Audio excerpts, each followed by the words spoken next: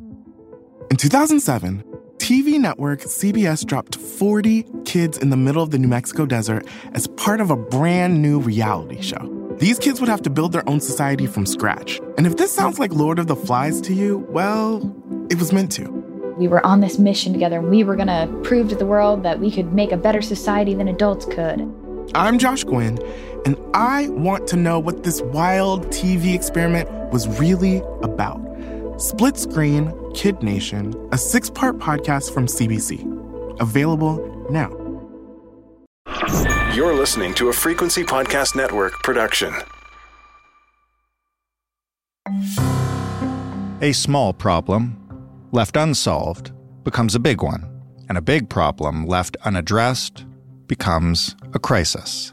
And that, over years, is how Canada's prairies went from seeing a soft market for wild boar meat to a few escaped animals, then unwanted animals simply set free, and eventually arrived at this. An invasive pest is making its way through Alberta, and if it isn't brought under control, it could soon be laying waste in parts of Edmonton. Wild pigs are spreading across Canada at a rapid pace, destroying crops and costing the agricultural industry an estimated $1 billion. They are the worst invasive large mammal on the planet. So you say, what could be worse? I don't even know what to tell you. These huge, very destructive feral pigs that have been bred in Canada, running wild there for decades, and now for the first time being spotted in the United States. This is a problem, to say the least, a crisis, if you listen to the experts. It's been for a long time a prairie problem, but now wild pigs have spread as far as Ontario and BC, and they're crossing the border and have American authorities on alert. They are known to many as super pigs, as they combine the assets of different animals that make them uniquely suited to wreak havoc on the ecosystem, to breed at an alarming rate, and to spread across vast areas of land. For years now, researchers have been crying for action from governments, and now they say this problem is very near to spiraling completely beyond control. So where did these super pigs come from? Why are they so destructive? What can be done about them? And why have we been waiting to do it?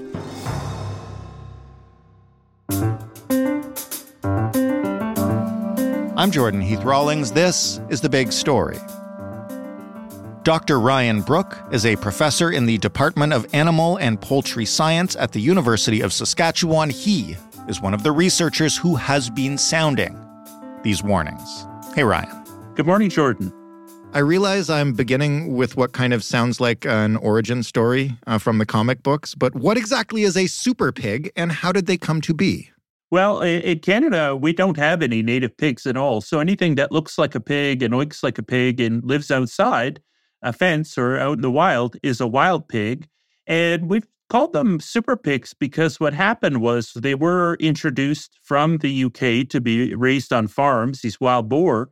But the experts said, well, if you want a really good production, you want a bigger animal with a turbocharged reproductive rate, crossbreed those wild boar with domestic pigs. And so these hybrids ended up, what was good for production was having a wild boar that was, furry, long legs, long drawn-out nose, and a big thick coat of fur in the wild boar. But we added all of the benefits that come from a domestic pig. Domestic pigs actually have an extra set of ribs, and so they're longer, and they can be much larger. On our farm, when I grew up, we had sows that weighed about 800 pounds. Wow. And I remember giving birth to one group that was 23 babies at once. And so this huge reproductive rate. So it really supercharged these pigs and took the benefits of both of those two different kinds and made what was good for production, but unfortunately made them exceptionally good at being an invasive species and living in the wild. And so they were sort of pre-packaged, ready to go to do well in the cold Canadian winters,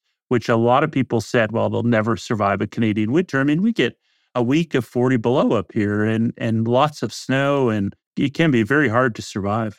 So you're saying is, in our arrogance, we did this to ourselves?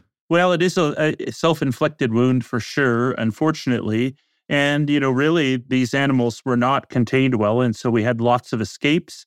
And the market in Canada peaked in 2001 for these wild boar cross hybrid animals and collapsed. And so you could barely give them away through the early 2000s. And so people cut the fence and let them go. So, Oops. Yeah, major oops, billion-dollar oops.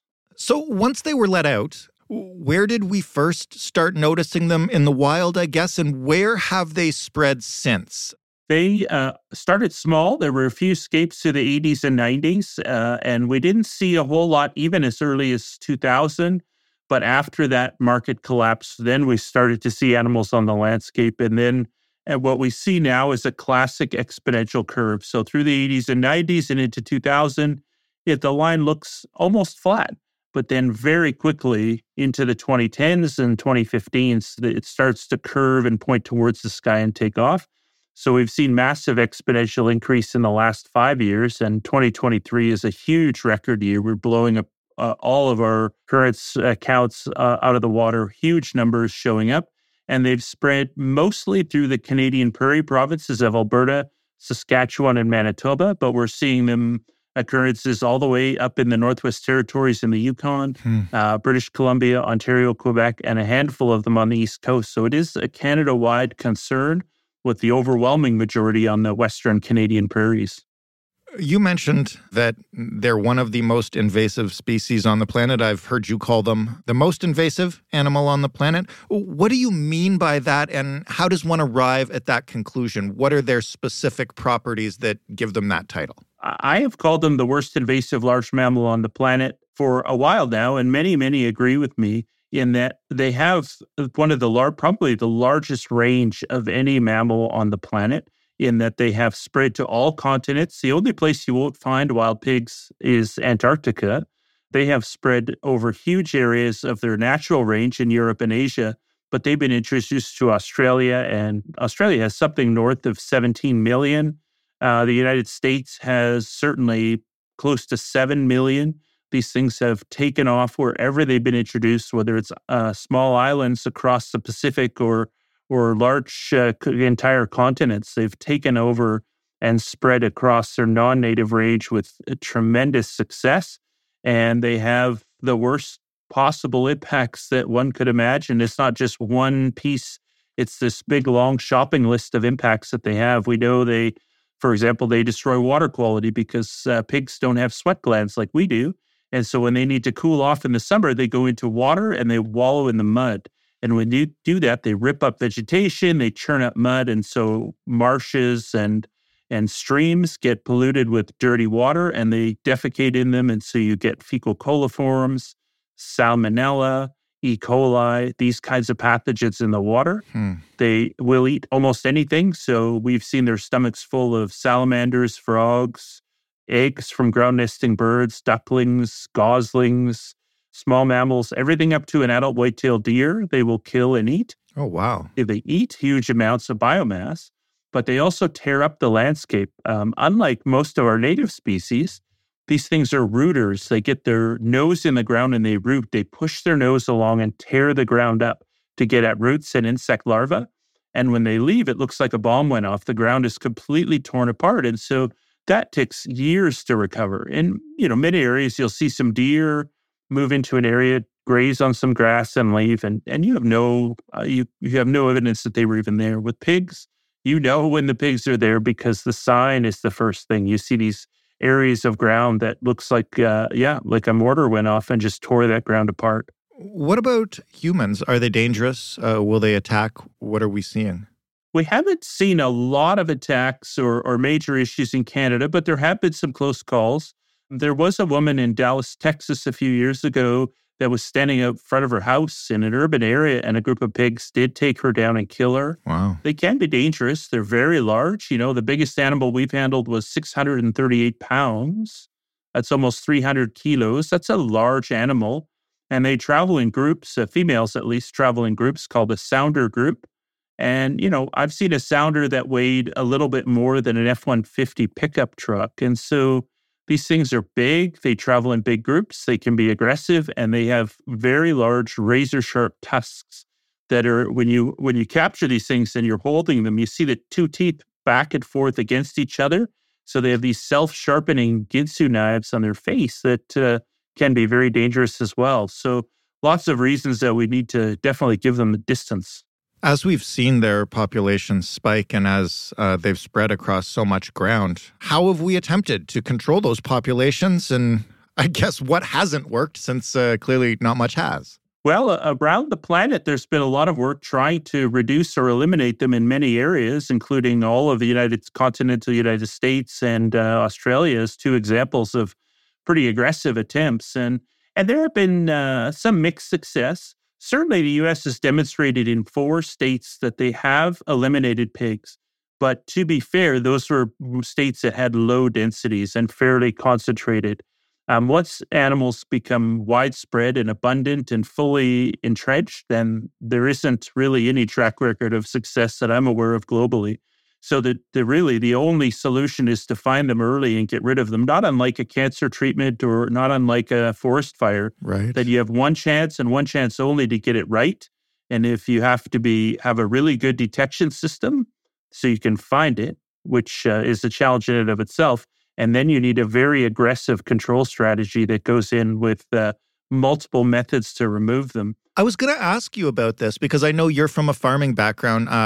My family comes from a farming background as well. And I know that, locally in those areas, when you have an infestation of an unwanted animal, often the municipality will simply, put out bounties on it, right? And the local farmers will go to town when they see them on their land. And I gather that this isn't possible in this case? That's right, Jordan, exactly. That, again, those all sound like reasonable options, and they have worked in some cases with some species, although rarely. Bounties almost never really work. The problem, of course, is that, several problems. One is that when hunters go out, they're really hard to find them. These pigs are super smart. They're very elusive. They hide really well. And hunters almost never get an entire group of pigs. And so hunter success here in the Canadian prairies is about 2%. And so that has no impact on a population of pigs. And one of the things that makes them so successful and also makes them so almost impossible to eradicate is that they have this huge reproductive rate, right? These super pigs in Canada that are these hybrids, they have 6 young per litter on average, but they have multiple litters per year. These things are continuously reproducing year in and year out. Your deer and your elk, they have babies in the spring, and that's it.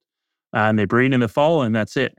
These pigs are breeding and reproducing continuously. So, we're seeing females having 12 young per year on average, which is a big number, right? And so when you have that kind of reproductive rate, you need 80% or more mortality to try and get that population from, even not to eliminate them, but just to get it to stop growing. And so obviously 2% is a big gap from 80. So they're not having any real dent in the population. But on the flip side, they're also making it far worse by breaking up groups. So you imagine a group of 12, a hunter shoots several of them. They panic and run in different directions, and they perfectly do a great job of spreading them across the landscape into new areas. And those pigs very quickly become purely nocturnal. So they're only active in darkness. And so you can't hunt here in Canada at night. And even if you could, they'd be very, very difficult to find. And so they become highly elusive and nocturnal. And then any government control programs become at least 10 times harder to do anything because now the pigs are scattered, they're scared, they're nocturnal, and good luck finding them. And so hunting is really not only not part of the solution, it is one of the major factors that's pushed these things to now in Canada. We have them over more than 1 million square kilometers. That's bigger than most countries. Do we have any idea of the raw numbers? I know you mentioned that they've been spiking and we've talked about how far they've spread. Do we know at all how many pigs we're talking about here? We do not have good estimates of populations. They are incredibly hard to count because they're nocturnal, because they do spend a lot of time under the snow and under soil and under vegetation. Right. You can't just fly an aerial survey like you would for deer or elk or moose. And so they're very hard to pinpoint. The other problem, of course, is we just really haven't had any interest in Canada in getting that count. So we just haven't been able to get any funding. It's doable. We could do it using trail cameras. There just hasn't been any interest really in Canada in supporting research. So we're we're in the dark there in terms of numbers. We're obviously well into the thousands of animals. That's a given. We do have excellent data on their distribution and spread. So we've done I think, a really good job of tracking where they were and where they started from with the original farms where they escaped from, and now their current distribution. So we have excellent data on that, tracking them all the way from the first few occurrences in the 80s up until I got 2 new ones last night. So we have 62,000 occurrences across that time frame. So lots and lots of pigs spread very widely. I'm Laura Palmer, host of Island Crime. Season 6, Sweethearts, is the story of 3 teenage girls who were all murdered in Victoria, Canada, within about 12 months. So she was scared. Something out there scared her. You've just created the playground where predators can really thrive. She was a 16-year-old girl. She was a sweetheart. Listen to Sweethearts at frequencypodcastnetwork.com or wherever you get podcasts. Find your frequency. Given what you say about, their dangers to the ecosystem, why haven't you guys been able to get that funding? What have you been told? Who's holding the purse strings? We're here in Toronto and we keep hearing about this from out on the prairies as like a pretty urgent matter. Yeah, I've been 14 years of my life I've dedicated to this issue, to studying them and asking, then pleading, then begging for action to do something about it. You're the guy at the beginning of the horror movie that's trying to tell people what's going on. Well, that's exactly right. So many sci-fi movies start with the scientists warning everybody about the risks and everybody laughing and dismissing. And that's exactly what happened. I got laughed out of the room a lot, and people said, what are you talking about? They'll never survive a Canadian winter. And here we are.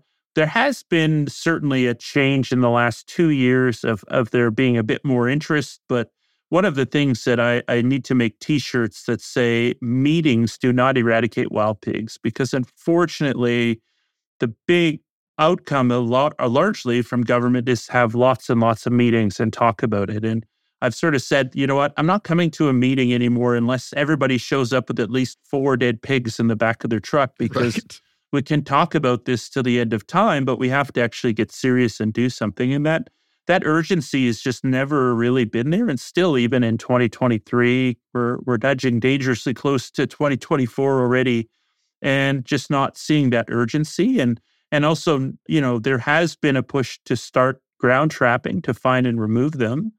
And that's great. And so at least 4 provinces are doing that. But if that's all you do is one technique with wild pigs, then there's not much you can do. And frankly, here on the prairies, we missed an opportunity to eradicate them a long time ago. Right. They are here for the next 100 years. That's certainly clear. We are still very much in a stage of denial. If you look at the different stages of grief, often the first one is denial, and we've been kind of stuck in that for a while. And there's still a lot of people out there saying we're going to eradicate these from Canada. And that's, at this point today, that's simply nonsense to even pretend that that's a reality. What could make this more urgent, especially with regards to government funding? And I ask this because one of the reasons we reached out to you is because the Associated Press in the United States is now covering the idea of Canadian super pigs invading the upper U.S., and there have possibly been some sightings of them. Would that be one of the things that would maybe make us take this seriously? And I'm not joking here when I say, if the super pigs become, an international incident. Well, that's certainly a concern that I've talked about for a while, and it is very real. I mean, we have pig occurrences within, less than a mile of the Canada-U.S. border, and some occurrences where we're quite confident where they've crossed that border. And so it isn't a hypothetical future scenario. This is a real today problem. So I think it is a very big concern for the U.S., especially in the context of this African swine fever disease crisis that's going on globally. And so I think that could potentially have some impact. But to be fair, we've had these discussions around this cross-boundary for a number of years now. And this is another major push, I think, by the U.S. to really emphasize that and to some point embarrass Canada into getting their act together. So I'd like to see that. I think that not a lot is going to happen in any real major way until we have a major crisis. What would that look like? Well, I hate to think of what the worst case scenarios could be, but it would be possibly disease related. Pigs can spread diseases to humans, to pets, wildlife, and livestock. And certainly, as I said, this African swine fever disease is a major crisis in Asia and Europe. I mean, there's literally, like, Germany has literally fenced its entire boundary with certain countries trying to keep their wild boar out to avoid African swine fever. Do we know if it's in Canada yet? It has not been found in Canada or the US, and there's been a lot of really good work by really good people to try and keep that out. It will not affect humans directly in that it's a pig disease only, but even a single case in our Canadian swine herd would be catastrophic. It would cost billions of dollars and would be at least comparable, probably worse than when we had, that one case of BSE or mad cow in Canada in 2003, and all of our borders slammed shut. We couldn't sell a hamburger outside of Canada, period, for quite a long time. So I think that's it. But what would that crisis look like? Some kind of disease issue, potentially someone being killed by a wild pig would certainly raise a crisis to a point there. And certainly any documented case. Right now, we don't have GPS satellite collars out. So it would be hard to know even when and if pigs are crossing. There's not a great major monitoring system in place. And so as we're talking, there could be a pig walking across the border and no one would even necessarily know about it. And so a crisis would be pretty ugly, I think, in terms of someone being injured or killed or some kind of disease transmission event, those kinds of things that I think then there might be action. The problem, of course, when things are crisis-driven is that then those actions don't necessarily reflect the best approach. They reflect a panic approach. So what could we do? Yes, we've mentioned more funding so that we can learn more, track better, etc. You mentioned ground trapping, great, but not as a sole strategy on its own. Let's say government calls you up tomorrow and puts you in charge of managing this crisis. What do you do? Sorry, I laughed that A, that they would even call me, or B, that they would give me any control. But yeah, I mean, we definitely have good notions. I mean, I've been expecting a crisis for a while, or at least preparing for one, and so we have plans for that, and we have a lot of thought about what could and should be done. Certainly, one thing we've already demonstrated through our research is the value of helicopter capture using aircraft.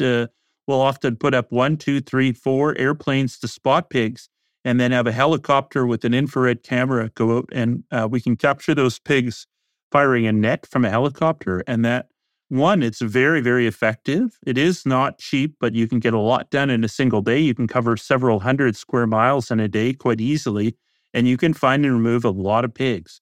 Ground trapping is very good in some ways, but it takes days, weeks, or even months to capture a single group with a trap. It takes a long time. You bait them in, you slowly set up the trap, you eventually get them all in and pull the trigger and capture them. Whereas that net gunning, I go out after lunch and capture 5 or 6 groups of pigs. We've also demonstrated our research using what's called a Judas pig. So you capture a pig, put a GPS satellite collar on it, and let it go. And that pig will lead you to other pigs better than any other technique out there. And so we've shown that the first time you put out a GPS collar and find that group, on average, you can remove 9 animals. And you could conceivably, we didn't have the support for it, but conceivably leave those collared animals out. So you could find a group, remove them all, leave the collared pig to keep going, and it would just keep going and finding more and more groups. And so those approaches can be very effective. And those three together are very complementary of each other, I think. Whereas, ground traps can be effective and can capture full groups, and lots of good reasons to do ground trapping.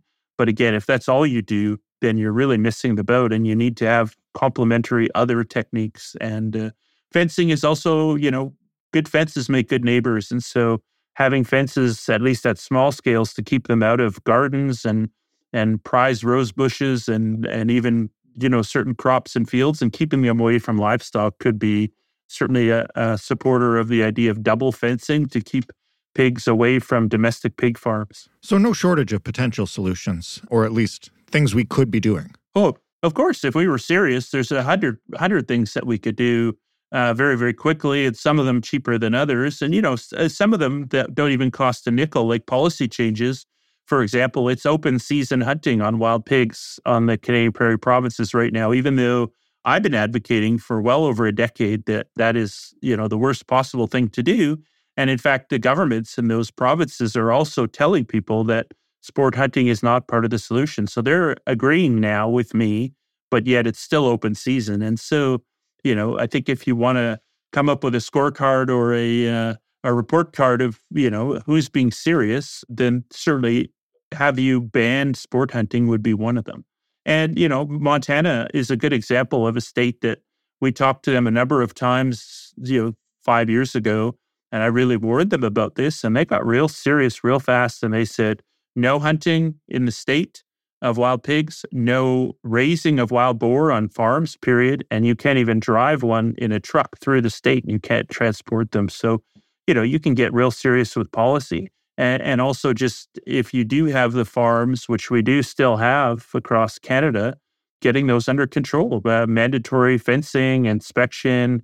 There's some ways that we could seal that because we still have leakage today on these farms. And you can go online. We have in Canada, we have something called Kijiji, which is sort of like your Craigslist. You can go on with cash and buy wild boar tomorrow, back your pickup truck and have a bred sow or a bunch of animals for hundreds of dollars, and all of a sudden either raise them on your farm, whether how well you're containing them, or just dump them in the bush to create hunting opportunities. So we have some major gaps that some of them would be difficult, some of them would be extremely doable. Ryan, thank you so much for this. It's a fascinating discussion. I hope we don't only take action after a crisis. Great to talk to you, Jordan. Dr. Ryan Brook of the University of Saskatchewan. That was the big story. For more, including our previous episode on wild pigs in the prairies, which, again, saw it as a problem, but not as big of a problem as it is now. You can head to thebigstorypodcast.ca. You can, as always, get in touch with us if you have a comment, question, complaint, suggestion for an episode. We would love to hear from you. And remember, we are also the same team that makes In This Economy. So if you have a money problem or a money question and you'd like some help with it, not from us, but from experts, you can reach us in these same places. The same people get your emails. I read them all. We'd love to talk to you about it. If you want to get in touch with us for either reason, you can find us on Twitter at TheBigStoryFPN. The easiest way is through email. The address is hello@thebigstorypodcast.ca. And if you don't want to bother with any of that, you can just use your phone and call us and leave a voicemail. If you want us to get back in touch with you, though, you got to give us a way to do that. So don't forget that part of it. The phone number is 416-935-5935. Thanks for listening. I'm Jordan Heath Rawlings. We'll talk tomorrow. Hi there, I'm Gavin Crawford. I'm a writer, an actor, and a comedian. And for the last 8 or 9 years, I have been navigating life with my mother's increasing dementia. Has it been sad? Yeah. Has it been funny? Also, yeah. That's what my brand new podcast series, Let's Not Be Kidding, is about. It's the true story of my life as a comedian, my mom, and dementia. Let's Not Be Kidding. With me, Gavin Crawford.